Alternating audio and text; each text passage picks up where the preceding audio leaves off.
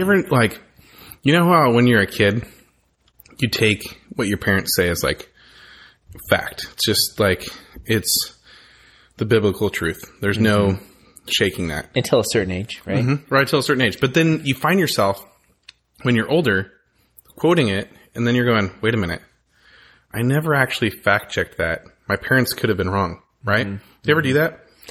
Oh, yeah. I mean, there's lots of things that in hindsight, I tell a story that my dad told and I go, oh, well, wait, what? They're just kind of kooky old people. Yeah. Yeah, I'm not sure that's right. And then there's like behaviors too, right? Like my neighbor is old, really old. The guy I called the cops on from a previous podcast. And he does weird things. Like technically he's correct, which is if like, I guess your tree goes over his line, he can cut it off over his fence. Like if a tree on your property goes over his fence, like you can. Yeah, I don't know. You can cut it. Not even a question, just telling you. Oh, okay. And so he does. You said I guess. He does that because I do. It sounded like a question. I'm guessing, but I could tell immediately you weren't going to help me out. So he cuts these limbs off and he just throws them over into our backyard. And I go, I guess technically you have the right to do that, but it just seems. Wait, he can just throw them into your. I mean, if you cut them off, aren't they your responsibility at that point? I don't know. These are all. It's like there's a lot about being a homeowner that I didn't know. Like for instance, the way that the boards face on your fence dictate like courtesy. You know, like if you build a fence, that the polite thing to do is have the nice facing boards out and you get the beams. Yeah. I didn't know that. Well, that's why they call it a good neighbor fence, where it's like every other board is. Yeah. I didn't know any of that. This sounds like a cult. Sounds like a weird. I don't like the good neighbor fences because you can like totally see through the gaps, so everybody can see what you're doing. Yeah. I feel like I would front the money for the fence, and I would have. What would you do at my house here? You've seen my fence. I have like this gate that's like 4 feet tall that you can just see everybody in the. Yeah, it is weird, but I feel like your neighborhood is tight knit, so nobody cares. Like it fits, right? Now I feel like it'd just be rude if I put up a fence, because we've kind of talked about it. I go, wouldn't they just be like, well, that was rude? Yeah. Went from a 4 foot to a 6 foot solid fence. Well, it's interesting because I'm coming around to this idea of, being a friendly neighbor, because in a previous podcast, I determined that I was not a friendly neighbor and I didn't care. Mm-hmm. I was like the North Korea of my neighborhood, right? I was the hermit kingdom. Well, if you talk to your wife, it's because you don't have time to go around to the... Well, she knows the truth. I don't care about people that much. I was like, oh yeah, well, Aaron doesn't really know his neighbors. She goes, well, that's because he does. She goes, he does know what the neighbors. I was like, oh, he does? She's like, yeah. Yeah, I do. I mean, I met them all, and to some extent. You really make it sound like you don't know. And here's the weird thing is, like, if they ever converse with me, I will totally be congenial and friendly and come across like a nice person. Well, that's nice of you. You're not a total jerk when people are being nice to you. But I was looking at another house, because Lynn and I were... big of you. Lynn and I were looking at another house to buy, and we went into a neighborhood that... Well, it's not really a neighborhood. It was like a dead-end street that a builder just built a row of houses on. And there's one side of this street that's super nice. Like everybody is like, they have like festive wreaths in their, doors, and they all look friendly and well kept. And then the other side is like a bunch of rundown dumps. And one of the guys' houses had these like, it was more than a don't solicit sign. It was like, don't knock, don't bother me. I mean, he had some written out rules of like, he did not want to be bothered. Sounds like something you'd put on your house. His lawn was garbage. It looked kind of creepy, like a haunted house, and a hermit lived in there. And I was like, is that what I'm becoming? Dude, there's a guy on our neighborhood, and then our alley butts up to it. He has like, his front yard's atrocious. I just want to go over and mow it for him, honestly. Should. Yeah, I should, right? And then his backyard is equally as bad, but it butts up against the alley. And he's got tons of space, and he's got these briars, berries, or whatever, just growing, just ridiculous. And we had a new neighbor move in, and I was talking to him because he's really into cars, and so we're just talking about stuff. He's like, yeah, I tried to ask him if I could, park my cars in his area, because he was doing some new like cementing or something, and the neighbor's like, no, because I'm getting ready to like get it all cut down and made nice. And he's like, oh, okay. Well, I guess the neighbor next to him says this all the time. He's always like, I'm getting ready to. He's a natural hoarder. Have you ever met him? No, nobody has, because I'm sorry, not nobody has. People have. His direct neighbors have. I've never met him, but I guess according to his direct neighbors, he's just this hoarder that he always uses the line, oh, I'm about to go do that. I'm going to make it really nice. I'm going to make it really good. One of these days. Yeah. And that's like classic hoarder mentality. Yeah, I do realize too that so in addition to seeing the no soliciting and like the real hermit, like I'm not a real hermit. It's clearly out of place. I go, yeah, it's also something about people taking care of their house, because we have, for the most part, old people neighbors that take good care of their lawns, but then we had this family move in and they just kind of trash it, and you're like, oh, I do care about that actually, so please stop doing that. But there's nothing you can do. You know, I had somebody tell me, they're like, oh man, my neighbor, they never take care of their weeds, and they're just blowing, all their weeds are blowing into my yard and causing weeds to grow in my lawn. And I was like, oh, that's a thing? I was like, crap, I don't clean I have a spider on me. That's cool. Oh, that's gross. Yeah, that's tiny. It's Halloween, that's why. It's not Halloween. Do you feel like you guys are getting, like, are you guys Halloween's in September people? What? No, we're Halloween's in October people. What? But like, you know how every year it ramps up more and more? Maybe just as you become more That's adult, Christmas. You start looking You're into confusing like Halloween with Christmas. No, there's a lot of controversy this year. Is there? About What? do you start like decorating and What getting news festive? outlet are you on? Everybody's on. Same as everybody else, man. Nope. There's no Same way. as everybody else. I don't think so. You know what? I forget. You probably are just more friends with a bunch of old people on Facebook, and they probably are like, it's in October. The spider bit me. Like, I can feel a bump Oh, forming. dude, if you need to go to the hospital, do not count me in because I don't have enough gas in my car. Yeah. That's the reason. I'm on take, fumes. We could take another car. That was weird. Just anyway, no, I'm really into Halloween. You're a summer. You like summer, right? Like I love summer. Okay, so you're like hanging on until the bitter end. I like fall too. Also really like winter, and spring's kind of fun. So do you feel like when October hits, you kind of switch over? Is that your turn over? So there's time? there's like a few markers for it, right? Like when the pumpkin spice latte comes out. Which it's out? Right. Well, and I can do that, but I have to wait till September for the pumpkin spice latte. It comes out in late August, and you're like, no, bro. Dude, that is too early, man. It is too early. But you know what also bothers me is that, and I remember this when I was a kid, like, I remember it was usually like late August where they start doing back to school commercials. Now they do them in like July. And I go, it's even a bummer for me. I'm not even in school. When I start hearing back to school in July, I'm like, dude, just let me. This year was a big year, July. though. This year, because they hadn't been to school for like a year and a half, and then I don't know. It's for me this year. I was like, okay, I can get into it a little bit, do some school shopping, and then, dude, it hit me yesterday. So Evie went to school, her first day of high school yesterday, and then all my kids are back to school today, and then I'm like, oh crap, here comes the busy season. Now we got soccer practice, we've got music lessons, piano lessons, gym, and I got church in full throttle now. And then all of a sudden they're doing like wait, church kicks in more?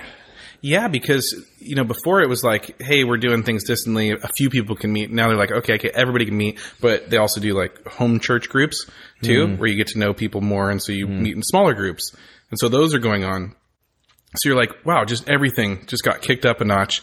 And I go, dude, we haven't done anything like that for like a year and a half. Yeah. And everything slowed down, and you had time for everything. Hey, you want to go, I don't know, play basketball together? Sure, I probably don't have anything going on. Oh, you want to go shoot a podcast? Sure, I don't have anything going on. Yeah, that's There's true. nothing going on. Even today, I was turning into my neighborhood around 2:30 or 3, and there was a freaking traffic jam out to freaking Wheatland Road from Because schools, man. Forest Ridge, and I was like, what the heck? I thought somebody got hit. I thought there was an accident. I saw a school bus. It looked like it got T-boned, and it was just in the way. And I was like, I got pissed. I was like pissed, and I pulled into the neighbor's driveway, and I like whipped around and went. I had to go all the way around the block, but then I get into Kaiser, and we pull in somewhere to get coffee or something, and you pull out, and traffic was backed up there too. And I was like, oh my gosh. And I was thinking, what is happening? And I go, oh yeah, we haven't had school in so long that I'm at school, and then, dude, I don't know how single parents do it. I mean, I'm not saying this is a reason to stay married, but if you have more than one kid, I don't know how you're getting them to different schools and to all the different practices. Yeah. Rachel's literally like, Marshall, you have to take Gianni here because I can't be in two places at once. Hey man, all family structures are not built the same, despite what everyone wants to tell you that single momhood is heroic and amazing. It really isn't. Oh, single momhood. Yeah. Yeah. People talk about it like it's a virtue, like as though it's unfortunate, and there's a lot of like, I think it's a virtue for those people that got stuck in it. Sure. I think those people that got like they didn't ask for it and they got put in it. Those people that are like seeking it out to go, oh, I'm going to have a baby, and they have, or the people who no father in sight. Glorify you don't need the man, right? Kind of like that. It's like that. That's what I mean. Yeah, you're an idiot because all family structures are definitely not built the same. Right. It takes two. I'm learning. Oh yeah. Yeah. Yeah, and you just have one kid. I'm like And is he even in 20% school? parent. She's really like 80%. And I'm exhausted. Oh, man, that's great. Are we starting the podcast? I guess. Do you remember last time when you're like, do we usually talk a little bit? This is the talking, but I feel like I'm just going to put this in. Yeah, just keep it. It wasn't too worky. That's good. Oh, yeah. Normally it's work related. Dude, I'm disappointed you're not drinking anything tonight. This is really good. Well, hey man, in fairness, you already don't think I'm going to finish my race. I didn't want to. I need. I know. I realized that when I told you that, when I was like, oh, you're not going to make it. I was like, oh, that's really mean. Also, it might be a huge motivator or demotivator. I'm not sure how you're taking it, but I kind of picture you halfway through your race feeling tired and you're like, no, forget Marshall. I'm doing this thing. He said I Well, can't do it. I would love to like stroke your ego a little bit and tell you I will think about you on the race. But the truth of the matter is, and listen, this is one of the reasons we're as good of friends as we are, is because I care very little what you think about almost everything. It's good. Except for car sales. Car sales is the only arena in which your opinion sort of affects me. Well, I really don't think you're going to finish this race. Yeah. So it really didn't faze me. Because I told Lynn about it and she was like, wow, he's a jerk. And I go, oh, I whatever. Oh, wow. You don't care. So her opinion of me must be so low right now. It is right. It's an all-time low now. She was pretty pissed. Oh, that's She good. was pretty pissed. About that statement or a different one? Yeah. And then, who was it? One other person said something that was like mildly like, I don't know, man. And she was like, yeah, you're done to me now. She'll, as soon as I finish. She's just, was it not possessive, protective? Mm-hmm. Yeah, that's the fine. word. Yeah. I get that a lot from, especially some of my friends' wives. They're very polarizing at first. They just really don't like me for some reason. I could see it. Yeah. Just because the truth hurts sometimes, and they're like, no, that's my husband. You can't tell him how bad he is. People tell me how bad I am all the time. I know. I just listen to podcasts. I frequently tell you you're awful. Oh, thank you. In a nice way. No, I don't. We need to play back the tapes on that one. And Yeah, see. that's true. Yeah. Well, so come next week, you'll have done the race. Done the race. Yep. Yeah, And and it'll be done. And then everyone keeps asking me, okay, so a 50K is like 31 miles or 32 miles. And they said, so what's the next thing after that? And at first I was mulling around the idea, well, if I can finish 30, maybe I could do a 50 because a 50 miler is the next biggest one. Wow. But I'm off that train 100% now. That's good. You're going to be able to enjoy life a little bit. Yeah, it's time consuming. Mm-hmm. It's very time consuming because it isn't like you could just kind of go. It's kind of a pass or fail situation, like you either can trek 30 miles in like 8 hours or you can't. There's really no that's the time, 8 hours. Yeah. If you don't finish in 8 hours, then you didn't do it. Yeah. Which I've timed every variation of walking and running just to see, because I'm trying to get an idea of okay, if I have to walk, how much can I walk to average the time to make it to 8 hours? And you can't really walk that much of it. You have to run most of it. You can incorporate in some walking, on some uphills, but in order to make it in 8 hours, you kind of got to keep hoofing it. I mean, it's not like a sprint. It's not like you're running 8-minute miles, but it will be a challenge. And I'm just not interested in any more of this. Yeah, but because if you're training for that, you're at least tying up 4 hours of your night.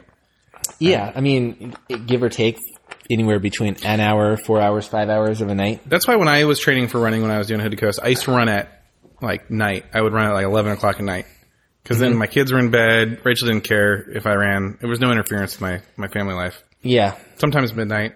early works for me. Okay, Ugh, I'm not awake in the morning. Plus, my bones haven't settled, so I feel like it's just a totally different running style. that's true. It is a weird thing. You do feel more achy in the morning, and you have to it takes a mile just to Have you heard that? You're taller in the morning than you are at the end of the day? But that kind of doesn't surprise me. Physiologically, it makes sense you would compress Yeah. a little bit. I heard, but that could You're be one made of of those mushy things that things. my parents told me when I was little. That could be a I know false- over time people shrink, Yeah. and it's partly bad posture, and it's partly I think the little jelly donuts between your spinal. I don't like talking about this. Let's talk about. It already made me sick. Let's jelly donuts between. Ugh. I could tell you a real gross story, but I'll save it for No, let's another save that, dude.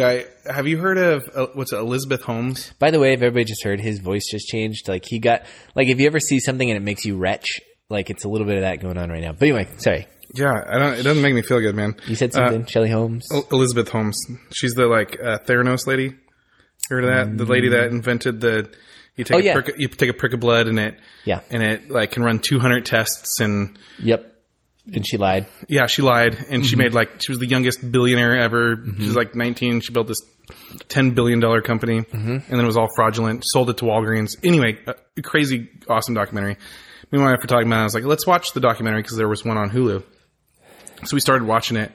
Oh, dude, I love it. It's so good to like watch that stuff. But then because it's all about like blood, they don't have all the footage of everything. So you know how documentaries just focus on one clip. And they're like, well, let's just show a phlebotomist pricking somebody for like a solid 67 seconds. Yeah. And I'm like, oh my word, that was really hard for me. Oh, dude. I had that similarly today. It's like you find out things that you don't like as you get older. Like I would have never thought I'm not into needles. I thought, who cares? I don't care. Poke me. But today my son had some appointment where he had to get 2 shots in his legs. And so I had to physically hold his arms Yeah, but and pin his legs between my legs. So I had no choice but to basically Did you feel like you're abusing him? I felt like I was abusing him. But then also she did not go easy with that needle. She stuck that needle directly at a 90-degree angle, a half-inch deep, and he wailed. And I was like, I'm getting a little sick watching that. Some of them are really nice and they understand, and some are like, grow up. Well, some of them are like speed too. They're like, let's just get this over with quick. And I get that, but it's also pretty like violent. You're like, oh, he's a baby. Yeah. Because I go in every 3 months. I think I've said this before, to get my blood drawn. I've gotten better at it, but the girl I see, she's really nice and cool and giving me strategies on how to deal with it. And one time, dude, she dropped like the vial on the floor, and I had a giant panic attack for a second because I was like, oh my gosh, blood just squirted everywhere. But they're plastic tubes. I didn't realize they were plastic. And I thought you were going to say it broke. It like rolled off, and everything just went in slow motion. It rolls off, and I don't know how quickly time passed, but I was like, I could see everything, the future, it breaking, splattering onto my leg, me passing out. Yeah, everything was slow motion, then it fell on the ground. I was like, oh, that was nothing. Yeah. Oh, that's good. That would have stressed me out too. I got blood drawn once, and the guy, it's the only time it's ever happened. I've been very fortunate. In fact, I go to the same place to get my blood drawn. It's actually not the most convenient place. It's out of my way. The labs take a lot longer to get back, but I enjoy that this guy, I literally never feel anything. And then one day I show up way out of my way. Heroin. I go way out of my way. I do the whole thing, and I'm like, this is very inconvenient, but it's worth it because I feel nothing, and it's easy and done and over quickly. And it's a different guy. And I go, oh, I don't like this. And he missed. Ooh. And then he had to go in another way. And I was like, I didn't like that at all. Yeah, that's they did that to me when I was going in for my exploratory surgery, or I don't know what they call it. It doesn't matter. Biopsy or something like that. And they had to give me IV, and the lady couldn't find my vein. She punctured me like so many times. Ugh. Couldn't find it. And then I went, like I got so dizzy, sweaty. I forget what they call it. And I just, like, I almost passed out. I was like, oh my gosh, this is awful. This is like the worst person to be doing this to. Like, you have no idea. I can't even. And then my wife's finally like, hey, lady, find somebody else. Yeah. You know, like, you're clearly not good at this. And then they got the old person in, and she was like, so good. Just like so sweet, just quick. And it blows me away that like the slightest difference in angle in the way they insert the needle could be the difference between you, in essence, not feeling anything and it feeling like you're just getting barbed. And then crazy. I had bruises later, so I know, like, I was justified in it because later I had bruises everywhere. I was like, see, they did mess up. It wasn't just me. Yeah. Well, you know what? Enough about that. Let's talk about a topic because I'm gonna throw up. Yeah, you're not really cut out for this conversation. It's one of the few conversations I think you're not built for. It's weird. You know, we talked about phobias a while ago for some reason. And needles, like, they've progressively gotten worse. I feel like I'm trying to be better about, you know, giving blood or whatever, but it's not going away. This phobia just doesn't go away. No, I get it. I think there's things like that with me that it's not necessarily phobias, but things that I dislike. And I go, I've tried to focus my attention on getting better at them, and it doesn't really get any better. Some things just are built into you. No, I know.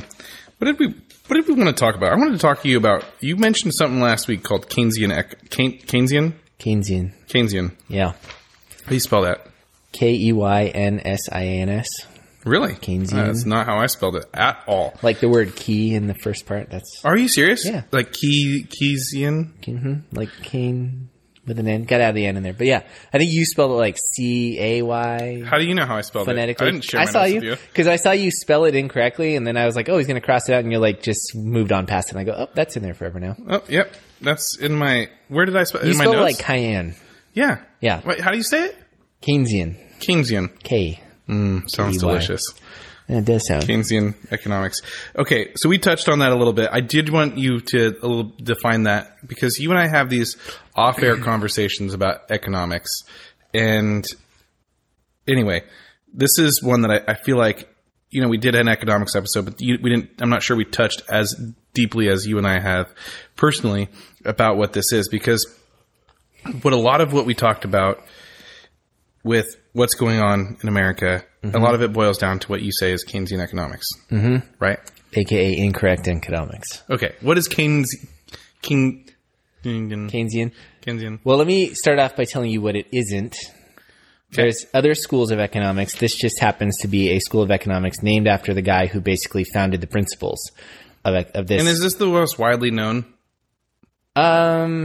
It's in the top two. Widely practiced? Widely practiced for sure. Okay, the most widely practiced form of economics. So there's classical economics, which is like the OG original, like Adam Smith, who's like the founding father of economics. He was the first one to say, hey, I think an economy is based on supply and demand. I think that people are self-interested and it's okay. We can harness self-interest and make the economy good, meaning we don't have to rely on the benevolence of everybody else in order to make a working economy. We can actually harness their self-interest, meaning you want to have a lot of stuff, so you need to find a special thing you can do for a career, make a lot of money and trade it for a lot of stuff. That's me harnessing your best qualities to get the most out of you while giving you the most that you can possibly get.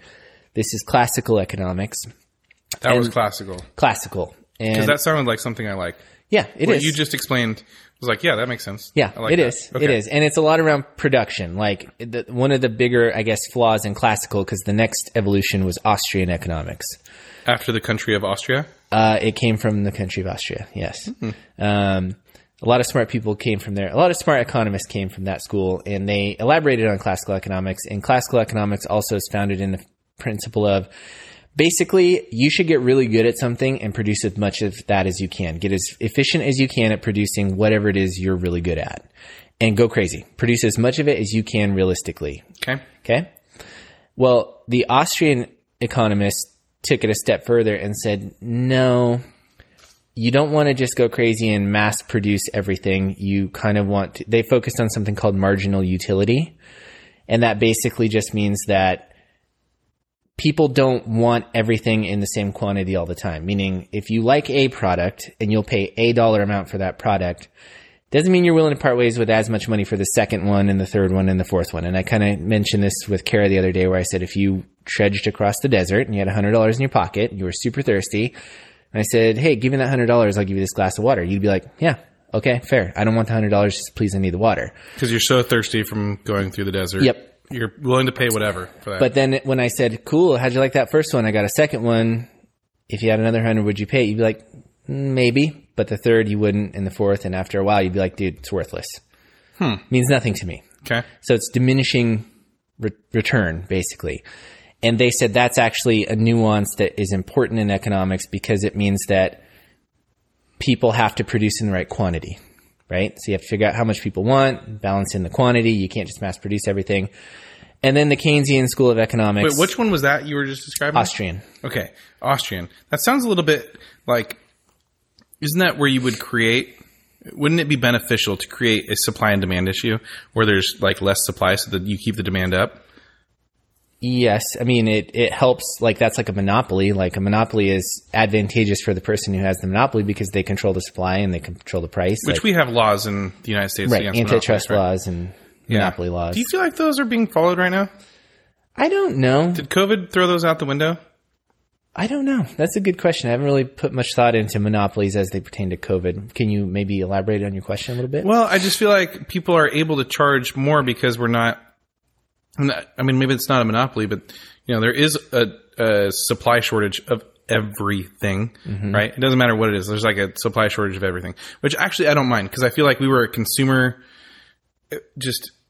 hungry. Do you ever go to Walmart and you just go, this stuff is so cheaply made? Like, why are we even why are we even selling it? It's just going to end up in a dump, and then it's going to not decompose because it's made of plastic, and it's just a piece of crap. Like, just make better stuff. Save your money, people. Save it for a little bit nicer stuff. Just please. Rather than having the shelves and shelves and shelves. Like, how does Walmart sell all of their stuff all the time? It's a little mind-blowing to me. Yeah. They are massive stores. Any big store, actually. Any big store blows my mind. A Walmart, a Cabela's, gigantic store. And I go, you have to sell so much stuff all the time. We have to have everything now that used to be permanent is now disposable, right?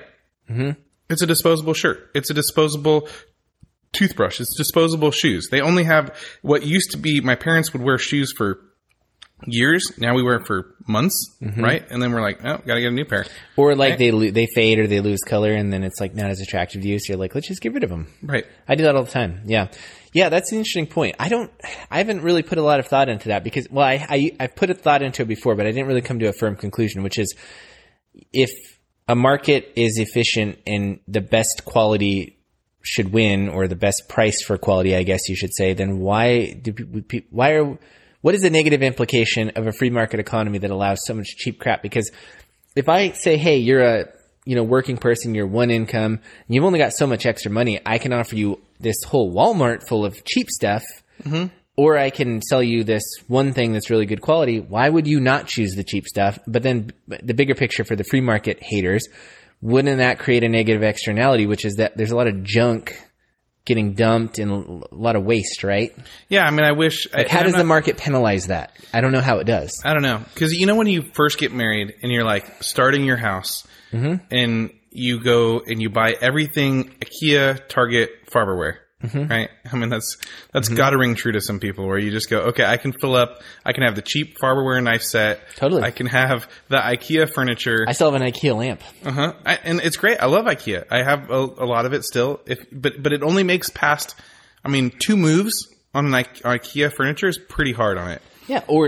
It doesn't really last. And so then you go, man, I'm tired of this IKEA furniture. I want to just get something solid and nice. And then you pay up, you save a little bit of money, you pay up the big bucks for the nice dining room table or the nice living room couch. But it costs a lot more. But that's just an evolution of time. So maybe somebody who's newly married, who isn't as established as me, can have all of the same stuff I do pretty quickly. Or look like it. But it's just really cheap stuff. Or it's like when you go camping. Do you ever go camping and you end up buying a cheap lantern and a new little cheap cooler and a little grill? That's what I mean by disposable. It's all freaking disposable. Like when I went camping as a kid, it was the same stuff year in and year out. Same tent, same that. No matter how moldy and dusty it got. That Coleman cooler with the little metal lock. The metal frickin' lock, man. Where are those coolers? I like those. Metal lock, metal handles that would not break. I feel like they make things to break now. Maybe it's something as you age, as you get older, and maybe we're incorrect. Maybe in the old days there was cheap stuff and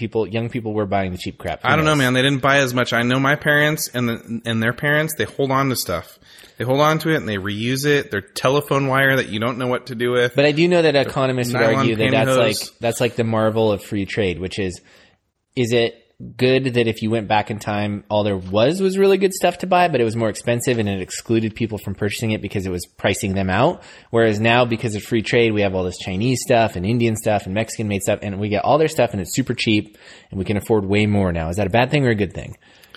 I don't know. Yeah, that's a good question. I think it's a good thing. You look at even big screen TVs, you can pay. I don't even understand it. You can pay $6,000 for a TV, or you can pay $600 for a TV. Yes. My 70-inch TV is a smart TV. Yeah. I think I paid almost $600 for it. It was like a Black Friday special. Picked it up at Target. And then I talked to some people, and they're like, I paid $4,000 for my TV. And I'm going, for what? Oh, I'm even one of those people. I think I paid $2,500 for a TV 6 years ago. And then my younger brother bought a very similar TV today for $400.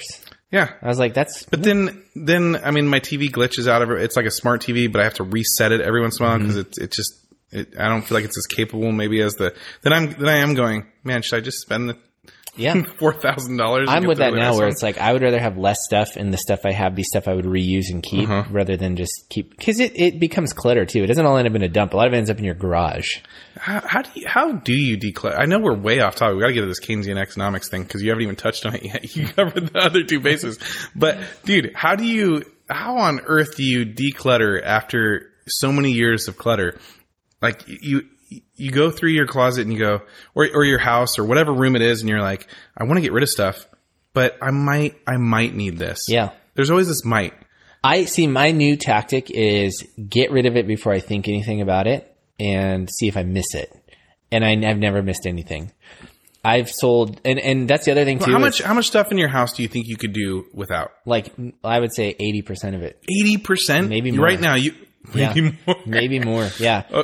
That is a long. I mean, you want to get crazy. I'm saying like I could have like a mattress on the floor. I don't even need the bed frame. Okay, let's not get crazy. I'm not you're talking saying like about family oriented. survivalship. Okay. I'm just saying, hey, if you and Lynn still wanted to be comfortable in your house 50, and still 50%. feel like you could have guests over and feel good about yourself, not okay. You're getting a little bougie now. Yeah. Okay, let's say 40%. I could probably get rid of. I mean, there's a lot, dude. There's a lot of 40%. junk. That's still, but here's the thing: if you actually go to my house, you were ready to just go post-apocalyptic. Oh, man.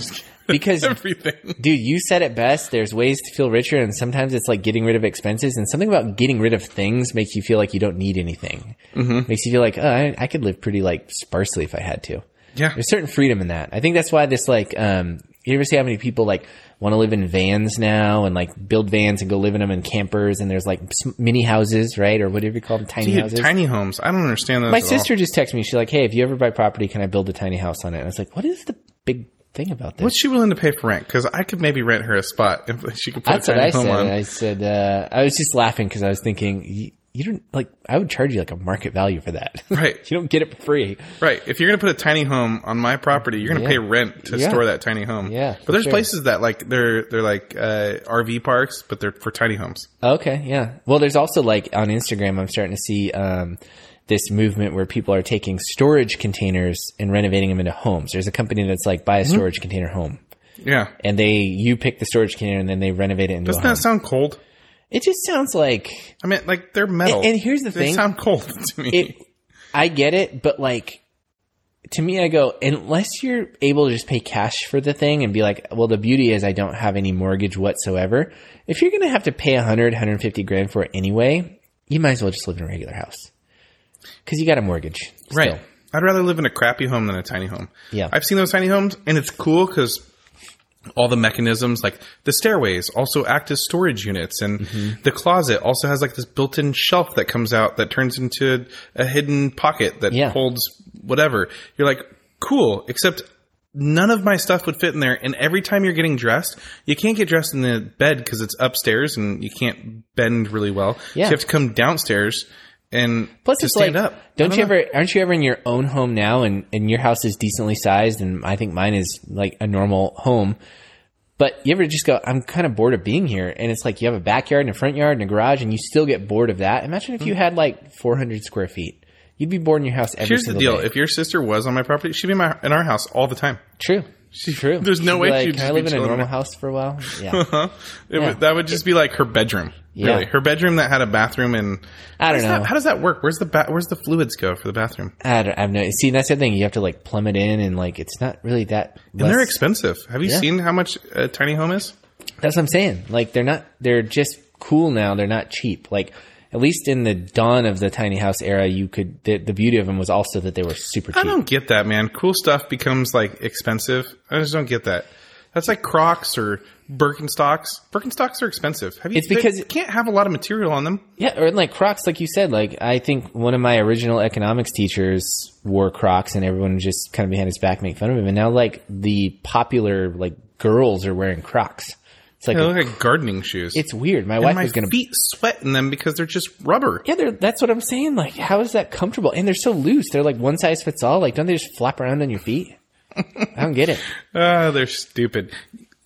Go back to your economics. Yes. So we can get to the Keynesian. Okay, so classical, and then that evolved a notch through Austrian economics, which is where I'm at in life. I've subscribed to Austrian economics. I believe in it. I read that stuff. That's stuff that sits best with me.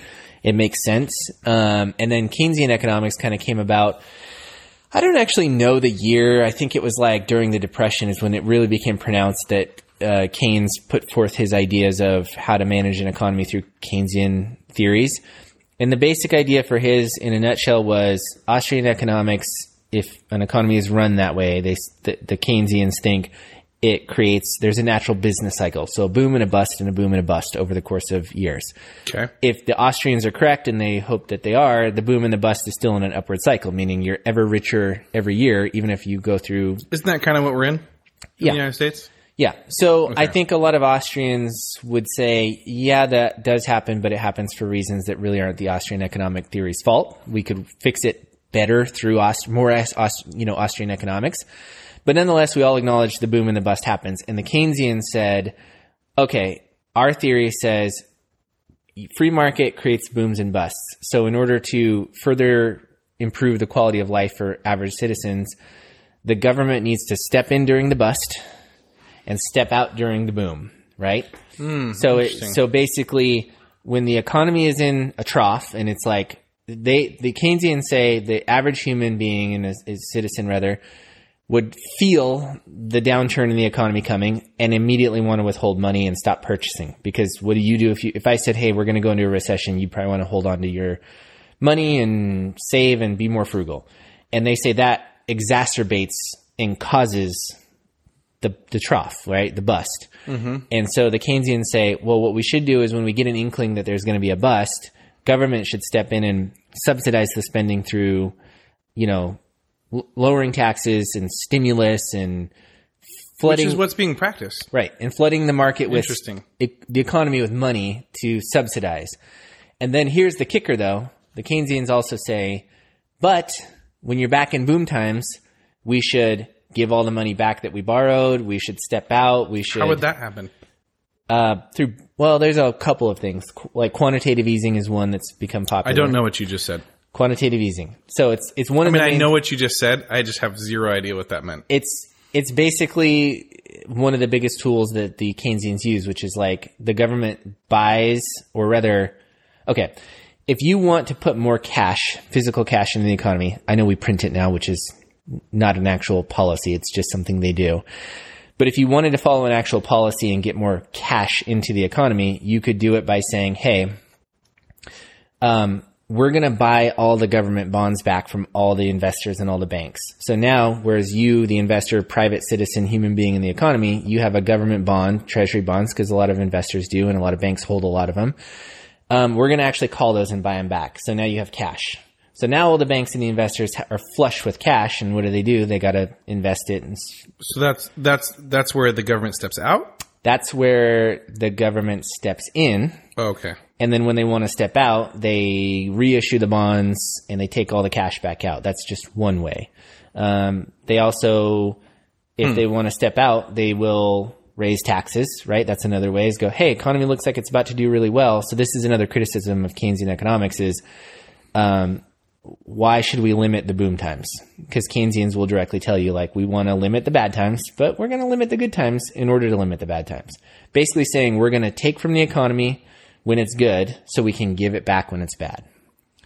But the issue with one of the many issues with Keynesian economics, even in theory, is governments often stimulate the economy, right? But they don't do anything to reverse those actions in the good or in the good times. So when it's bad, they stimulate. Right now we're seeing Keynesian economics play out. Oh yeah. Like I would say most Western cultures practice, policymakers are Keynesian economics. But I would say in the last 10 years more so than any other time in our past, right? 30 to 40 years. Wow. Okay. Yeah. I mean, you saw it in 2008. Obama, bailed out. You're just seeing the most atrocious versions of it, but it's been very popular for the last 40 years. So Obama bails out the banks, but then he also does cash for clunkers. That was like a huge stimulus package, right? And then right now, I mean, he also did quantitative easing massively. Like you remember when interest rates were 1.99 for like ever? Yeah. That was the Federal Reserve practicing one of the tools that it has and squashing interest rates down in order to like get people lending. Okay, that happened. Then I guess maybe they went up a little bit, but that happened again. They're back down to its lowest like ever. I mean, interest rates have never been lower, refinance your house. Yeah. And then all of a sudden you're like, cool. And then they drop them even lower and you're like, what the crap? Interest rates have never been lower. And you're like, oh, shoot, I just refinanced. Should I refinance again? Right. I actually refinanced like 2 or 3 times. I mean, I'm going, dude, if they dropped it another point, should I? I don't know. I mean, I actually dropped a point, and then like 6 months later, I text my guy, my mortgage guy, and I go, hey man, sounds stupid, but he goes, it's not stupid at all. You definitely should do it right now. And I said, okay. Well, yeah. And he's making like 20 grand a pop every time he does it, right? My payment went down, but my debt went up. Yeah. Stupid. Is that a good idea? What's that? I mean, you're the economics guy. Is that a good idea to keep refinancing? I mean, you have to do the math. Like, there's a point at which it doesn't make any sense anymore, right? Like, you're adding 10 grand to the back of your loan to save 100 grand in 30 years. Right. Is it? Yeah. And also, like, they're like, how long are you going to keep it, and when are you going to be break even again, and et cetera, et cetera. Like, those are questions you'd have to answer. So we're seeing Keynesian economics played out. I mean, even Trump did it, right? I mean, he said out Trump bucks to everybody. Yeah. So is he a believer in Keynesian economics? Probably not. And this is the problem, is that Keynesian economics is like liberal politics. It's like, it's very easy to sell on the merit of like, it feels good to do good for the people. Mm-hmm. But it's hard to understand for most people, like most, say, Austrian economists who come along and go, actually, we should raise interest rates. Sorry, your unemployment benefit should be probably less, or at least stay the same. We shouldn't have so many social safety nets to catch everybody who's falling and failing and all of that. So they would rein it way back in. It just doesn't feel as good. That would be the best thing for us. One of the reasons that America, I believe, has gone through the boom and gotten as big as it has in the 300 years is because we were real free market capitalists, and that made us go crazy. So, okay. Austrian economics, is that still practiced in Austria today? No, it's not. I don't actually know places that it is. I mean, I think Singapore is one weird place that Singapore is crazy. They have like a 50% tax. Oh, is it really? Yeah, it's something. But they're like one of the richest nations in the world. I've always heard that was one place that's like, it's super easy to do business there. Like they're trying to attract businesses and like lower taxes and all that. But I don't actually know. I just know that most Western countries practice, their policymakers are basically I also heard Singapore is really pretty. I've heard actually Vietnam is really pretty. Yeah. Which is weird because if you talk to my dad, he's like, I'll never go there again. Well, did he serve in the war? He did. That makes sense. I mean, I wouldn't want to vacation in a place tried to murder me. It's been a long time, man. Yeah, Let okay. it go, Dad.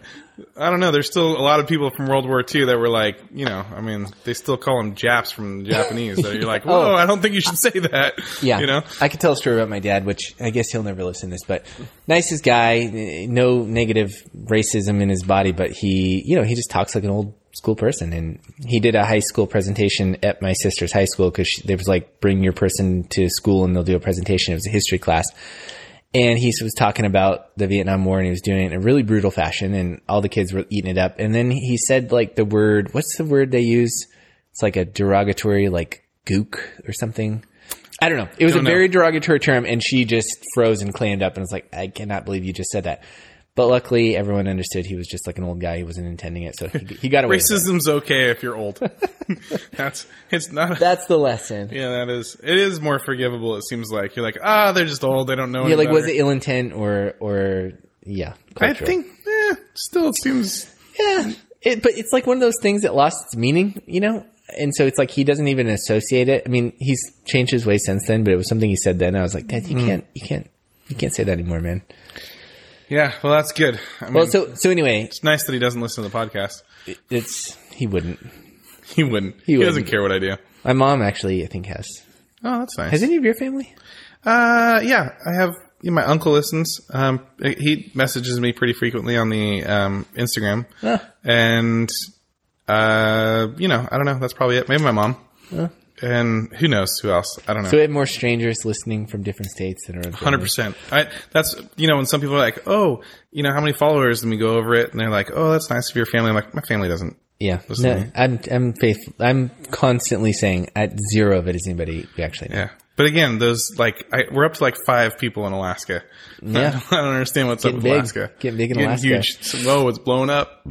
I would have thought too, because I think when we started it, I would have thought more people would just be interested, even if you think you're going to make an ass of yourself. Like if somebody who you were close with was like, hey man, I'm starting a podcast. We air a new one every week. You should listen. I would listen even if I didn't think it was going to be good, just to hear how bad it was. Oh, yeah. Oh, absolutely. Sometimes I listen to things just because I go, it's going to be bad. Yeah. That's probably why we have some listeners. And I go, why didn't more? And so when I criticize my family and my close people about like, you never listen to the podcast, they're like, oh, does it hurt your feelings? I'm like, no, but I'm just curious. Why would you not be interested to see how possibly bad it could be? Right. Yeah. Like, what if it's the worst thing ever? And the funny thing is I can say so much on here completely in a bubble because I feel like I know for a fact nobody I live with is going to hear this.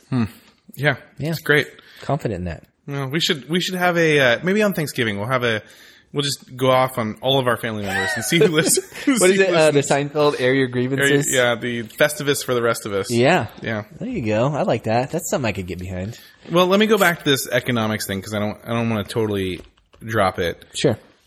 Right now, would you say we are a nation that's subscribed to this style of economics? Yeah, and it's like when you talk about it. Sorry. Yeah. When you talk about it, you say Austrian economics. That makes sense to me and you, I guess. But both me and you, or maybe other people we talk to, we would go, yeah, that sounds good. Except, well, I don't know. When things get sucky, we don't really want to go through an 08. We don't want to go through a Great Depression. So I don't mind the government stepping in. Right? Well, that's one of the problems with Keynesian economics is that it creates entitlement. So people grow up. But Austria doesn't have the you step in. No, I mean, there's degrees. You don't have to be all or nothing. Like, I think we all agree that, and listen, I've listened to Austrian economists say, listen, child labor laws really don't even need to be there, to be honest. And I'm like, okay, I need to really hear that idea out because that sounds like not something I would agree with. Well, that's like my son. He's like, dude, there shouldn't be a minimum wage. I don't think there should be a minimum wage either. And I'm listening to a guy talk about why he thinks there shouldn't be child labor laws. And I'm actually like, okay, well, I want to hear because the beauty of it is they actually tell you logically why. Now, you don't have to agree with it, but at least they can argue their point in a way that makes sense. And can you articulate that point? The child labor laws? Mm-hmm. Not maybe well in a future episode. Oh yeah, for sure. Okay. I could try. I bet I could get my son on that. I'm going to ask him, and I'm going to do research on it. I bet you I could get him on that train too. Yeah. Well, one of the ideas is basically that if a family needs kids to work, just because there's a law that says they can't, doesn't mean they're not going to put them to work. Well, that's true. You saw McFarlane, the movie McFarlane? I don't know if I've seen that one. That was like the runners that were in California. Yeah, I mean, and he was trying to get them to run. They had to go work the farm. I mean, Yeah. They talk about prostitution. This guy actually specifically said in some countries, like if the labor laws are such that a kid, because there are some countries, like in America, I think it's easier for us to palate kids don't get to work, right? Mm-hmm. But there are some countries where it's like, why do you, like the family needs to work. Yeah. The kids need to work. But what's their life expectancy? Like 45? Well, maybe it could be better if they would loosen up on some of the restrictions. And I'm not sure prostitution is going to fly. No, but that's the point is if you tell kids they can't work in those countries, there's a good chance that they might end up doing something really unsavory in like the black market because they need the money. See. Yeah.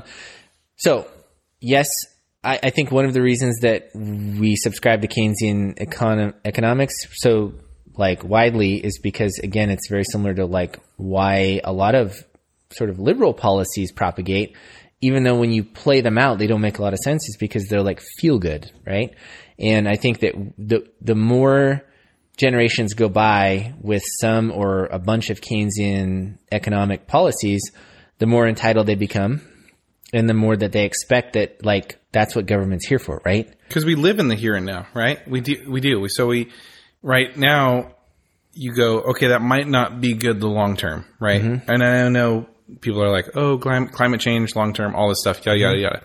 But when you're living in the right now for stuff that I want to consume, the money that I want to make for the stuff that I want to buy, you're going, how do we keep the economy stimulated for right here, right now? And I think everybody's on board for that. I mean, even if they say they're not, they really are, right? Yeah. And so that's hard to battle against, even if you are somebody who's like, well, this isn't good long term. Yeah. So how do you? Well, what do you do? What would you do with that? What would you do if you were president right now?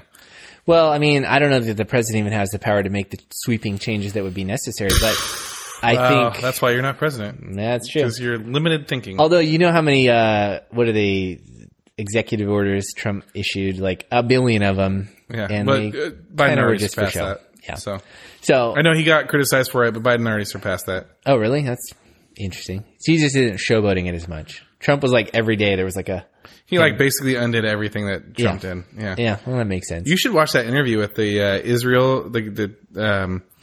He's like the prime minister of Israel, and he just goes off on Biden. He's like, "Hey, why would you do this?" Oh, really? Yeah, it's pretty. I think I posted it to our Instagram. You should watch it. I don't check that. It's really good. I love that you're a fan of the show. It's mediocre. Here's the thing about the Instagram that's baffling to me, because by the way, you run it and you take full ownership of it. So I'm just going to put this. I'm not going to lay claim to that because I don't want to be bashed for other things that are on it. But yes, I do. This podcast is about a lot of other things than politics, but you only post about political things. False. Yeah, you do. Name one thing. Name one thing that I post about. That's not political. Our podcast. Promoting the podcast. Okay. It's hard, dude, right now. Like, dude, it's so hard right now. So we talked last week about that teacher. Yes. That anarchist teacher. And then I shared with you the whole, what was it? The school board meeting that they had. So they Project Veritas came in and they demanded. Oh, okay. I know, I was trying to think about it. The teachers demanded that there was, a hearing basically, and they wanted a board meeting, and they wanted to come in, and they just land-blasted the whole board. And they had the whole, it was like an hour and, it was brutal. It was probably an hour and 50 minutes or something of this, and it was live on there, so I watched the whole episode. I think I sent it to you. I was like, I can't stop watching this. And I was so like excited about how angry they got because they're finally standing up. They're like, we stayed silent about you, the masks. We stayed silent about you canceling school. We stayed silent about you introducing sex education at such a young age. We stayed silent about all this other stuff. And we're done being silent. And I was like, oh, thank God. Finally, like whatever this was, the straw that broke the camel's back, the Antifa in the classroom. And this is great. So you're right. It's hard. I do post a lot about politics, but politics are freaking everywhere. And you and I have talked about that. We've tried to steer away from it, but it's everywhere. Where you turn with them trying to shut us down, wearing masks, getting vaccinated, not being vaccinated. It's all politicized. Yeah. What's not politicized right now? No. And in fairness, I think we talk about what we want to talk about, and sometimes, in fairness, a lot of our conversation deviates into the weird, like one-off random parts of our lives, but the central theme is generally something political. So it makes some sense. I think I had one person say that to me where they're like, yeah, it's weird. Your podcast isn't actually all that political, which I don't know when he was listening to it, but I'm like, he said that's weird. Well, he said that it's weird that you're not actually super political in your podcast all the time, but yet your Instagram is almost exclusively political banter. Well, I will work on that. Yeah, so I thought that was interesting. That's good feedback. And then every time you post, I go, another political thing. Why don't you try to manage it, you homo sapien? No, I'm not into that. I don't finish things. I just start things. So okay. Yeah. All right. This is another thing, and I think this is an important point. I want to make this because I feel like we constantly talk about Keynesian economics, but then we never actually get to like the meat of it. I thought we were. And this is important stuff. I thought we were there. Another reason that, so people go like, well, okay, maybe I guess I can understand why printing a bunch of money is bad for the economy. Sure, it feels good to get a few $100s, but if you're inflating all the money, it's like, I get that. I think more people understand that. Like, have you noticed more, sort of like pushback when Biden puts out another stimulus? Have you heard more people go, another one, dude? I can't believe this. Yeah. So I think that that's something that even the normal person is a little bit like, ooh, that doesn't feel good. But things like low interest rates, I think it's difficult for people to understand why artificially low interest rates are bad. And it's the same reason. So getting back to like why Keynesian economics, I think, is bad. And I said it creates sort of like moral hazard. Like it creates a situation where people become entitled. I think things like lowering interest rates sort of creates a distortion in the market, right? So in a free market economy, the money gets lent to people who have the best ideas. And it also, lower interest rates in a free market economy signifies to average citizens that, hey, now is a good time to borrow in order to grow this part of the economy, building houses, building cars, whatever. When they're artificially low, it basically sends the wrong signal that every item in the economy is hot and we should build way more of everything. That's what it seems like right now. And we don't need it. And that's the thing. It's not true. What is going on right now? Because, dude, I don't understand it. Houses are being built everywhere. Right. And that's a good example. You know why they're being built? Because there's not enough of them, because now that the artificially low interest rates hit, everybody and their mother has a home loan and can afford a boatload of house that they really can't afford. But because the interest rates are so low, they think they can. And so they're sending the wrong signal to the builders, and the actual capital in our economy, which is precious and scarce and like finite, is going to get all shoved into things that really, once the bubble bursts or the house of cards falls, that's what happened like in 2008 to some degree. Is like what's the tall tale signs that this is something that's going to collapse? Well, there's a lot of them. Like I've told you, like when the yield curve inverted, that was one. You told me, you were like, I remember this, because you're like, but then COVID happened. I'll let you know. But yeah, right. So it's not like it's not. The government could do something, and to your point with Keynesian, can't they just jump in and fix it to prevent it from going too far south? They're trying to, but this is the thing: is like there's so many Western economies that have failed because you can only do it for so long. I listened to a interview from a guy from like 1965. His name was Paul Harvey. I really don't know what his thing was, but he's like economics and political, and he basically said that most free market economies fail after 200 or 300 years, and it typically tends to fail once, in essence, the free market side is getting taxed. What's another? Oh, sorry. At a certain percentage. So He's basically saying the public sector and all the entitlement programs can only grow so big logically before it collapses the private sector. Yeah, don't you feel like that with like any dominating country? Like they have a certain amount of time, and then yes. And why is that? Because the more free a country is, and the more free their market is, the more they are prosperous.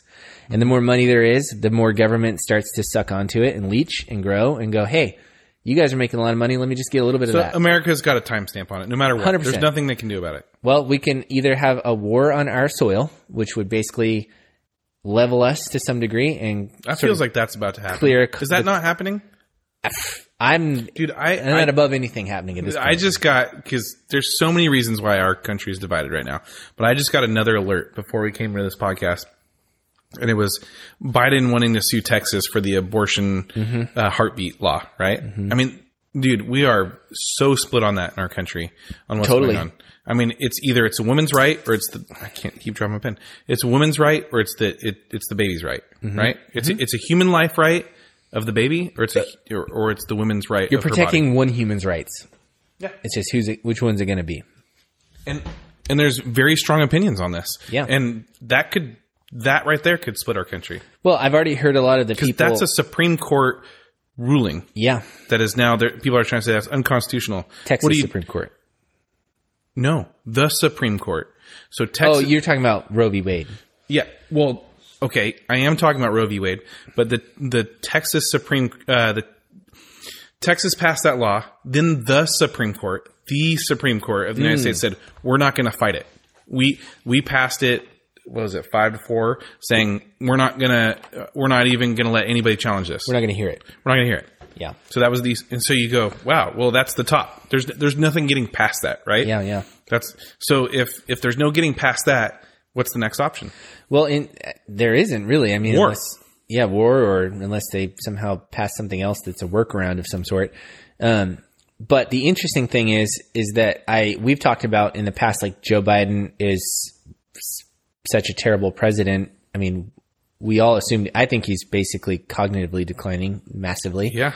But then the Afghanistan situation really made him hyper unpopular. Like I think even the New York Times reported that his popularity is like totally waning right now. And we were seeing a lot of center left people coming more center right and going, yeah, I don't agree with this and I don't like this and I don't want to back this up. But now because of the Texas thing, I feel like those people are switching back and going, Republicans. Yeah, they found something to latch onto. Yeah. Because I heard some heated Facebook debates. Oh, it was crazy. And when somebody's coming in, they're like, "Oh man, I'm in this Facebook debate," and I'm going, "Why? Why are you even in it?" Oh, I took part in one anonymously, obviously. Well, not anonymously. I said it was the person. You have to have a name on Facebook. No, but she handed me her phone. Was like, can you respond to this? And I said, let me just fire it.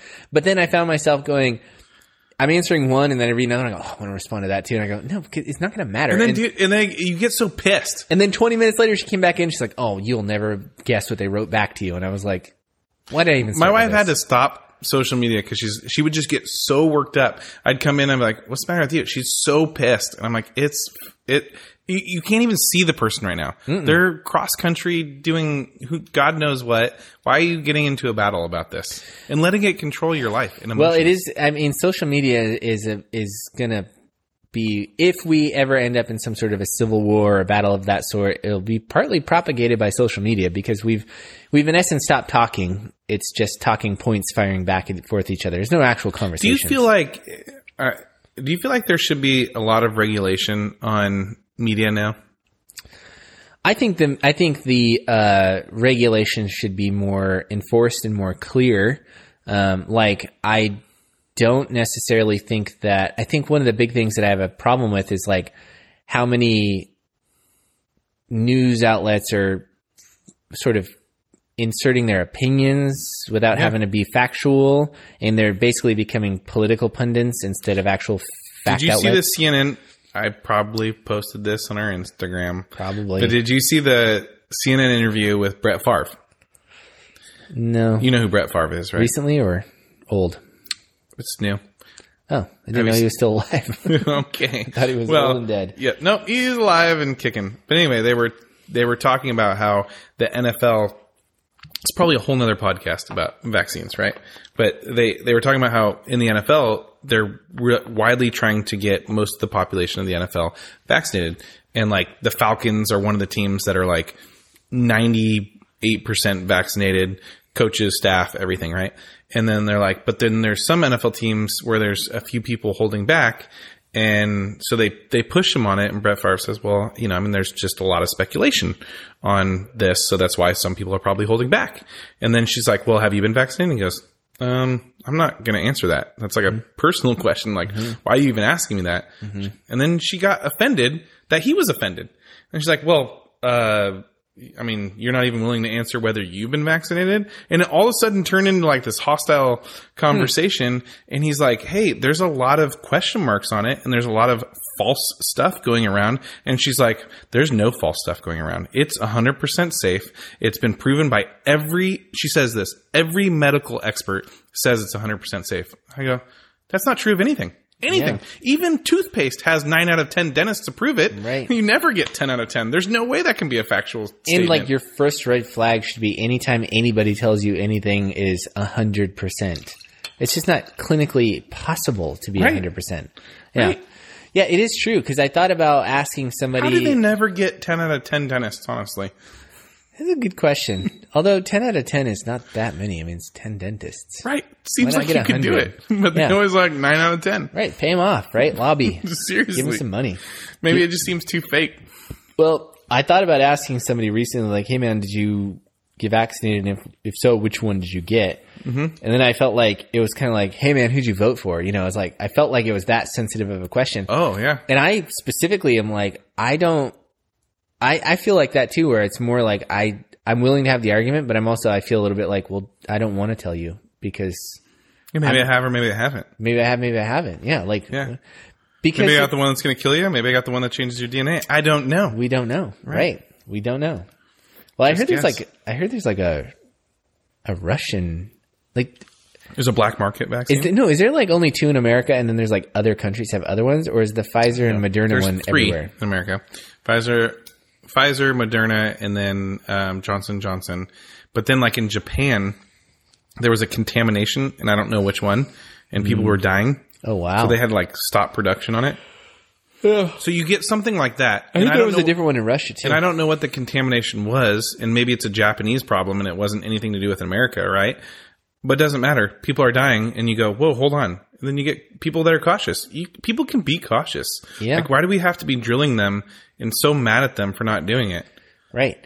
But, in fairness, like, as COVID hits closer and closer to home, I mean, I know a good amount of people who have had COVID and nothing, barely even felt like a cold. But then I've heard of other people who I was like, they had a really bad time with it, and it was kind of scary. And I go, which is worse? You know, the risk of being one of those people who gets COVID and has a really tough time, possibly dies, or getting a vaccine and possibly being one of those people who has a really bad reaction. Can't somebody just weigh that? I didn't mean to get on this topic because we were talking about economics, and I'm sure this plays into it somehow. And maybe this is a different episode, but check this out. Cornell, the college, may have heard of it. 95% of the population of Cornell has been vaccinated. That's a large percentage. Would you agree with that? Yeah. Yeah. Okay. They have 5 times more COVID cases than they did this time last year. 5 times more COVID cases. And they said most of them, 95% of the campus is vaccinated, and most of them are coming. They said out of the 5% that aren't vaccinated, those aren't the ones getting COVID. Wow. Yeah. So then you go, wow, that's a case study right in and of itself, isn't it? Yeah. Where are all these case studies for these why aren't we producing those rapidly? I think there are. I think it's just people are interpreting the results differently and propagating information incorrectly, or their version of correct maybe. But similarly, I think I saw a study the other day that said some really high number of people in Israel are vaccinated, and they've got some of the worst. They're going on their 4th. Not 3rd, but they want to introduce a 4th shot. But then it was like a Nordic country. I don't remember if it was like, maybe it was like Sweden has like one of the lowest vaccination rates, right? And they have the lowest COVID cases. I don't feel like we should use Sweden for anything, though. Yeah, that's true. I feel like Sweden is not fair because Sweden is the most racist country I know out of any other country ever. We'll call them homogenous. Okay, they like to keep everything the same. They do. White people. Right. And they only let you immigrate no, you have to prove that you're Swedish to be a resident of Sweden. They are 100% white, aren't they? I don't know about 100%, but pretty dang close. That's one of the reasons that you have to throw those Nordic countries out in a lot of these case studies, is because they are literally like a homogenous country. Like they're all the same. So there's no diversity in any way. Right. Yeah. And then people like to use one-off stupid arguments with them. Freaking throw Sweden out of there. Let me ask you this. Getting back to it a little bit. What did you know about economics prior to various conversations, say, with me? Well, I think... And do you think you were an average person in terms of like your knowledge of? I don't think I'm an average person at anything. Okay. Below average? No, false. Okay. That was a weird turn. I'm definitely above average in most things. So that's mostly in your opinion of yourself. Right. That's where I would have put myself. You asked where I thought I was. Gotcha. And I would have put myself above average. But I do think commonsensically, I think above average. Because that common phrase, common sense, isn't so common. Mm-hmm. And I feel like I do have a good sense of common sense, right? Mm-hmm. And so economics, a free market makes sense to me. You can open up a business, pretty much do anything in the United States, and then be prosperous, or at least have the opportunity to be, right? That's how I viewed America. And then as I've grown up in the business world, and I've realized, well, there's some red tape to it. Mm-hmm. And then you go, oh my gosh, there's a lot of red tape to it. And I go, why is there so much red tape to business? And then I do understand that there's a fine line, because I brought this up before with the farmer's market. You pay to be in the farmer's market, but the people that are sitting outside of it kind of cheating, aren't paying to be there, right? So it does need to be some red tape. There's not a lot of red tape. And the more you can simplify things, I feel like the better it is. So I do feel like I've had a decent grasp on economics, but I've never understood like the different terminologies, which, you introduced a few here. Those do make me think a little bit more, because I go, some of those things make sense to me, where you go, oh, let's have the government step in to help us boost the economy when we're bad, because I don't want us to be bad. I don't want us to go through a recession. And even though I am probably I would love to be, I'm not, but I'd love to be a poster child for capitalism and say, let's just be 100% capitalist. And then you tell me that idea and I go, well, I could bite off on that. Let's go ahead and help the economy when we're down, because we don't want to be in the Great Depression, right? So let's at least keep us above water there. But that's a dangerous, that's a Great really Depression hard was caused by the teeter-totter. government, by the way. What? Great Depression was caused by the government, by the way. How so? Because they enacted some really, well, in simple terms, they took what would have been, in essence, a mild downturn in the economy, and they exacerbated it into a full-blown depression, and it lasted like a bunch of years. That didn't explain to me at all. How well, one of the things is they decided that, hey, we're going to protect our economy from competition. So they put, in essence, like huge, like 100% trade barriers on incoming imports, because they're like, no, we're going through a bad time. We're going to stop foreign competition from coming in, and it, in essence, like wrecked the economy. That's just one of the ways. We could do a whole podcast on that. And the 2008 housing crisis, also caused by the government. The what? 2008 housing crisis. Yeah, I would love to know. Well, we all saw The Big Short, so Yeah. maybe. It was a good movie. Not enough? It was enough for me. Okay. It was good. Yeah, let's dive into the Great Depression. Let's dive into 2008, and then what's soon to be the big collapse. Yeah, the coming dollar up. collapse, the dollar bust. So I guess my question was this. So you were above average, aka below average, mediocre. People who say I'm really smart, everything's I so have weird. good common sense, that's usually a red flag that I go, oh, okay, gotcha, wink, wink. Which is So many offensive things. this you guy a said. little bit. Go ahead. But I think you're right. You had an economic common sense, but not a lot of people do. And I guess, how important is that knowledge to you? Like what little we've shared over time, how much of what I have told you, which is, So that's a great question, because I know nothing, by the way. Like, you could read 2 books and it would be way more enlightening than anything I've said. But Well, so many that's kids very don't humble know. of you. Nice job. I don't think that's true. I think I can't express how important it is. One, our kids should be learning it in school. 100%. They need to be learning fundamental economics, and they should understand, I think, the differences in some of the economic platforms. One of the things that I think is like a danger to us is, we're all kind-hearted people. So we feel like we do want to help. We do want to help people. So the socialist platform is really easy to fall into. It's attractive. It is attractive. And then I think the industry that you go into. So, okay, there's a couple different things here. Personality based and the industry that you go into, right? So there's some people that are just really driven, competitive type people, right? And those people, not all of them, but they do like the commission sales attractive world where you're like, because I want to be in control of my paycheck. I don't want, if you're going to pay me $3,000 a month and there's nothing I can do about it, I don't like that. Right? There's a good handful of people that want to be in control of their own paycheck and say, well, what can I do to make this more? Well, you can perform better. If you perform better, you get paid more money. Then there's the state jobs that just have a flat dollar amount. And it doesn't matter what you do. You can you can feel better about yourself, right? Because you're teaching kids or, you're putting people in prison or whatever. You're making the streets safer, whatever it is, or you're putting out fires. Whatever it is, you can make yourself feel better, but you can't do anything about your paycheck. And then I feel like if you take a state job, it's easier to fall into some of those ideologies of the Keynesian economics, because you're going, well, this is where I fit, and every job is necessary. So then we do need to help everybody out. It does become a little bit more socialist in that aspect, where if you're in the private sector and you're like, I have to fight for every dollar that I make, then all of a sudden you're on the other end of the spectrum.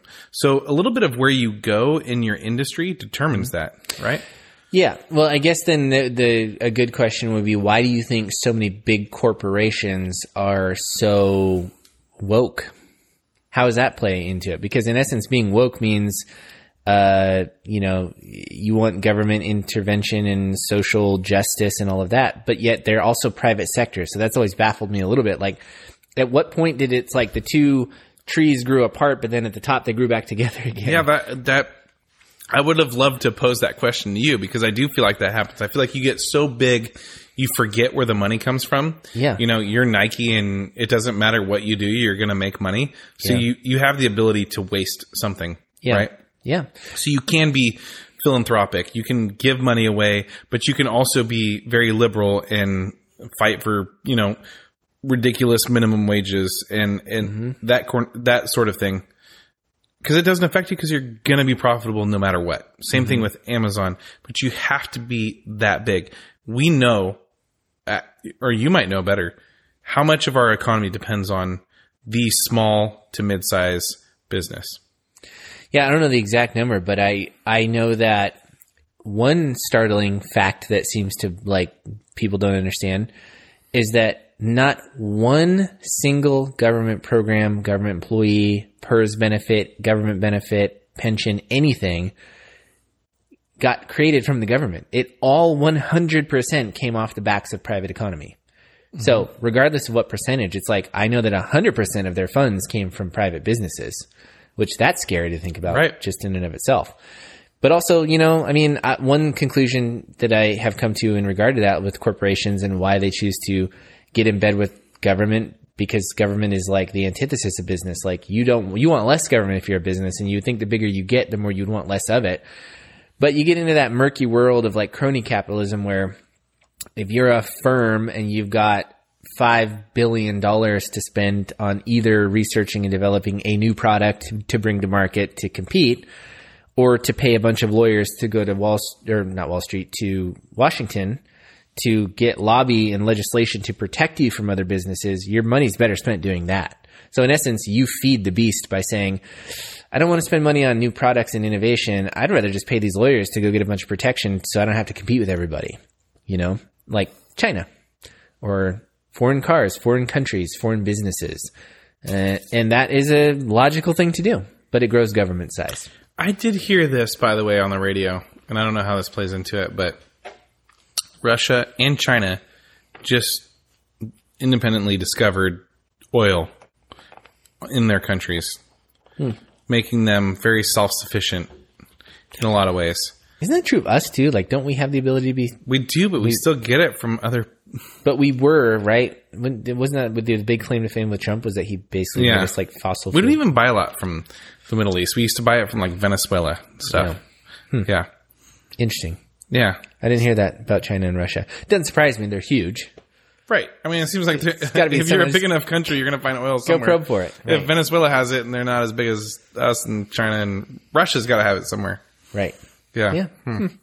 I mean, so would you be in support of a country being more independent and not, what do you call it, dependent on other trade from other countries? No, I think we're better off being completely free trading partners with the entire world. I think that's where we should be. I think that's where prosperity reigns, and I think that's why if you go back 100 years, like one of the reasons everything was so much more expensive and the quality of life was so low is because we didn't trade with other countries, partly because it wasn't feasible and also it was like frowned upon. And if you were going to take one thing right now and say, hey, this is Aaron economics, and what would you change? I would cut a lot of entitlement programs. What does that mean? Like, you know, like one of the big ones, for example, is Social Security. It's about to run out. Yeah, and then we're now going into debt. We're now depleting it. You've heard that it's like a Ponzi scheme in essence, because it's like you contribute very little and you get basically a lifetime of earnings in return, or you know, your old age earnings. So entitlement programs like that would be one. You would just eliminate those. I wouldn't eliminate them, but I would reduce their size significantly. I'd restructure them for sure. Okay. I would basically undo everything the Federal Reserve does, like lowering interest rates artificially. You'd start raising them. I would just say get out of it and let the free market dictate interest rates. That would be another thing. Which, again, it wouldn't be popular. This is why I could never be a politician, because it's basically political suicide to do any of this. Because if you start messing with... Isn't that garbage, though? Isn't that stupid? Like, whatever's right, you feel like you have to try to pander to people. Yeah. They're called PACs, dude. Political action groups. And like the AARP, retired people one? It's like one of the biggest and most active voting blocks in America. So they have so much power. That's why Social Security, as this big leech of an entitlement program, it doesn't get fixed, even though probably every politician, as smart as they are, knows it's a huge issue and they don't know what they're going to do about it. Are you excited about next week, by the way? What's next week? Gavin Newsom in California. Episode 51. Episode 51. Dude, Gavin Newsom I'm super excited. Is up for recall. Yeah. But yeah, I'm not getting my hopes up. You don't think he's going to be recalled? That would be almost as silly as some bozo that I know who said one of the 3 western states is going to flip red. Okay. I love this because I can't... It's not going to happen. Okay. So you think it's not going to happen. You don't think Gavin Newsom's going to be recalled? No, because you heard like when COVID, They called what's his name? Elder. Larry Elder. Huh? Larry Elder. Larry Elder. He's a black dude. Well, he's a white supremacist. But they called him a white supremacist. Yeah. We talked about that last week. That's crazy. Yeah, it's how like bold they are at their tactic. They just don't care. So are you excited for next week? I'm excited, and I have a 2% hope that something miraculous could happen. You are the worst. But 2%. I realistically just go. I really think he's going to get recalled. Dude, because like you want to put something on it? The COVID thing came right back out during the middle of his recall, so it was like all of a sudden mail-in balloting again. And yeah, So you think it's? Oh, well, okay. Let me ask you this: do you think it's going to be rigged? Yes. Okay. Oh yeah. 100%. Like, I wouldn't be a bit surprised that. I mean, because it's not like. I mean, Larry Elder is pretty right wing, but he's kind of that common sense right wing. Like, and I think Californians are in a position more than anybody to go. Listen, we're liberal and we want liberal policies, but this place is turning into a dump. Yeah. So we need help. You know what the average home price is in California? Yeah. I mean, this is what I heard on the radio. 800,000. I was going to say 6, 7, maybe. How do you afford a mortgage payment at $800,000? But you know what's crazy though is like, imagine even when I started working for our company. And I said, Marshall, here's $500,000. You'd be like, I could buy the biggest house in Oregon. Yeah. And now you're like, mediocre house. Right. But we're not in $800,000 territory. But I mean, we've gotten where we are really quickly. Yeah. I mean, we've escalated a couple when you were younger, whatever age that was, and you go, dude, I own a $250,000 home. I know when you put things in the surrender, that would feel pretty cool, right? I own a $500,000 home. Mm-hmm. That would feel really good, right? Mm-hmm. If you owned $1 million home, wouldn't you feel like just the richest person ever? Yeah, and similarly, there was a guy who I met recently who I just saw his information and was like, oh, this guy's a CEO. He makes a lot of money. And he's like, yeah, I'm moving, put my house up for sale. I'm going to move to Florida or something like that. And I was like, oh, cool. So I Zillowed his house. And it was like $1.1 million. And strangely, that was just not that impressive to me. I go, oh, it seems like that's like two of my house value. Did you ever watch the movie Blank Check? Yeah. Yeah, where he gets the check for $1 million and it went so far. Yes. Yeah, and now he bought a house plus all the other stuff to go with it. He had like a limo driver and everything. And now you're like, $1 million would go a long way, but... You know who Ted Turner is? Yeah. Okay, I think he owned a news station, right? I don't know, something like that, yeah. And a wrestling something or other. Yeah. So he's like this mogul guy, he's rich, and his heyday was probably, I don't know, I would guess the 80s, maybe early 90s. And one of his famous quotes or famous things he said was, it was like, if a person just spent flat out for their entire life frivolously on consumption goods, they would be hard pressed to spend more than $450 million in their life. And I was like, I wonder if that would be true now. I feel like I could spend $450 million. Oh, yeah. Like, no problem. You know what I would spend it on? A house. What? I'd have so many cars. Oh, yeah. Or I'd have like 4. I don't know. I feel like the more money over my life I made, the more I realize I have definitely a plateau point where I'm like, I don't need to keep buying cooler stuff. I'm not that interested in the cooler stuff. I'm not. Yeah. You can't take it with you. Can't take it with you. You just want to enjoy the things you have. Yeah. Right. Yeah. Hey, let's wrap this up. What should our next episode be about? Because I'm thinking, you're criticizing me for my Instagram. I'm going to put a poll up. I'm going to ask what we should talk about. Should we talk about vaccines, or should we talk about like can't take it with you? So you're going to do a poll of like, is it this or that? Yeah, or I could do anything. I don't know. You should do this or that, because I feel like all 200 of our listeners would be like, it'd be 200 different answers. Okay, we wouldn't get anything out of it. I don't know. I feel like vaccines is like a little meh. Everyone, it's all anybody ever talks about. You know what? I would talk about vaccines if I had somebody that was pro-vaccine on here to tell me why that we should mandate it to everybody. Because if I had that person on here, I'd love to drill them. People don't like being drilled, though. I'm realizing that. I know. What is with that? Yeah. I get drilled all the time. I get drilled. Right. And like, how strongly do you feel about your ideas if you are anti-drilling? Right? You don't want to put them up to the drilling. Right. Well, I really strongly believe. Well, kind of. I believe it, but just don't ask too many questions. I don't want to put that. I'm not in a Let's mood. not tell people that's what I think. Or my favorite. That's rude. Why are you questioning me like that? I'm just asking. Private information. Yeah, we should. I think a poll is a good idea. Although it's odd that we would do it on a 51st. That would have seemed like something we would have done for this episode. Well, dude, let me just tell you, you screwed this episode. Did I? How? Because you took a hiatus for a while. Okay, let's be clear. And then we came back in, and then we had no time to plan for the 50th episode. Right. Let's be clear here. I admit I took a lot of time running because I'm on a long run. That's my thing that I'm training for.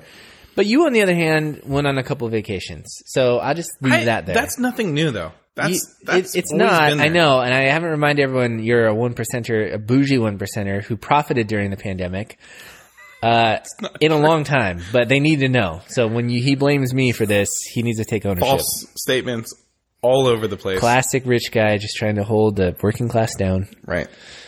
I'll hold you down to this. Here's what I will say. Let's not talk about economics or politics. Here's what we don't talk about. Okay. See if we can do that. All right. I give it 3 minutes. Okay. We'll see what we can get away with. Well, thank you for listening. I'm Marshall and this is Aaron, and welcome to the Two Opinion Guys podcast. Goodbye. Last week after we did that, I talked about your running, right? And then I shared that I put that on the Instagram and I shared that with Rachel. And she goes, I don't want to listen to your podcast. And I was like, I'm not asking you to listen to our podcast. I'm just asking you to listen to the last 2 minutes where Aaron talks about his running for a minute. Gosh dang. Okay. It's all I'm asking you to do to know why we haven't broadcasted in a while. And then she goes, fine. And she listened and she thought that part was hilarious, actually. So yeah, it's where you are an idiot and we're like, well, any normal Joe can run 30 miles. Yeah, right. Lynn said the same thing. She's like, you're both I can't believe you said that. And I was like, I just really feel like if you've gone out and run anything over 5 miles, you've probably thought to yourself, I could probably do a lot more than that. I mean, you're incorrect, but you kind of falsely think I could go a lot longer. And so that was all I meant, but it came across weird. Also, Lynn, weirdly, she went on her Spotify and all of a sudden I was making coffee and she was over at the counter over here and I hear that portion of the podcast and I go, that's the end of it. You listened to the whole thing. Wow. What the heck made you listen to our podcast? And then I realized, oh no, it was just a 2-minute clip. And she didn't even listen to the whole clip. She listened she got bored. 2 seconds. And I'm bored of you. I'm back to being deflated again. Yeah, that's right.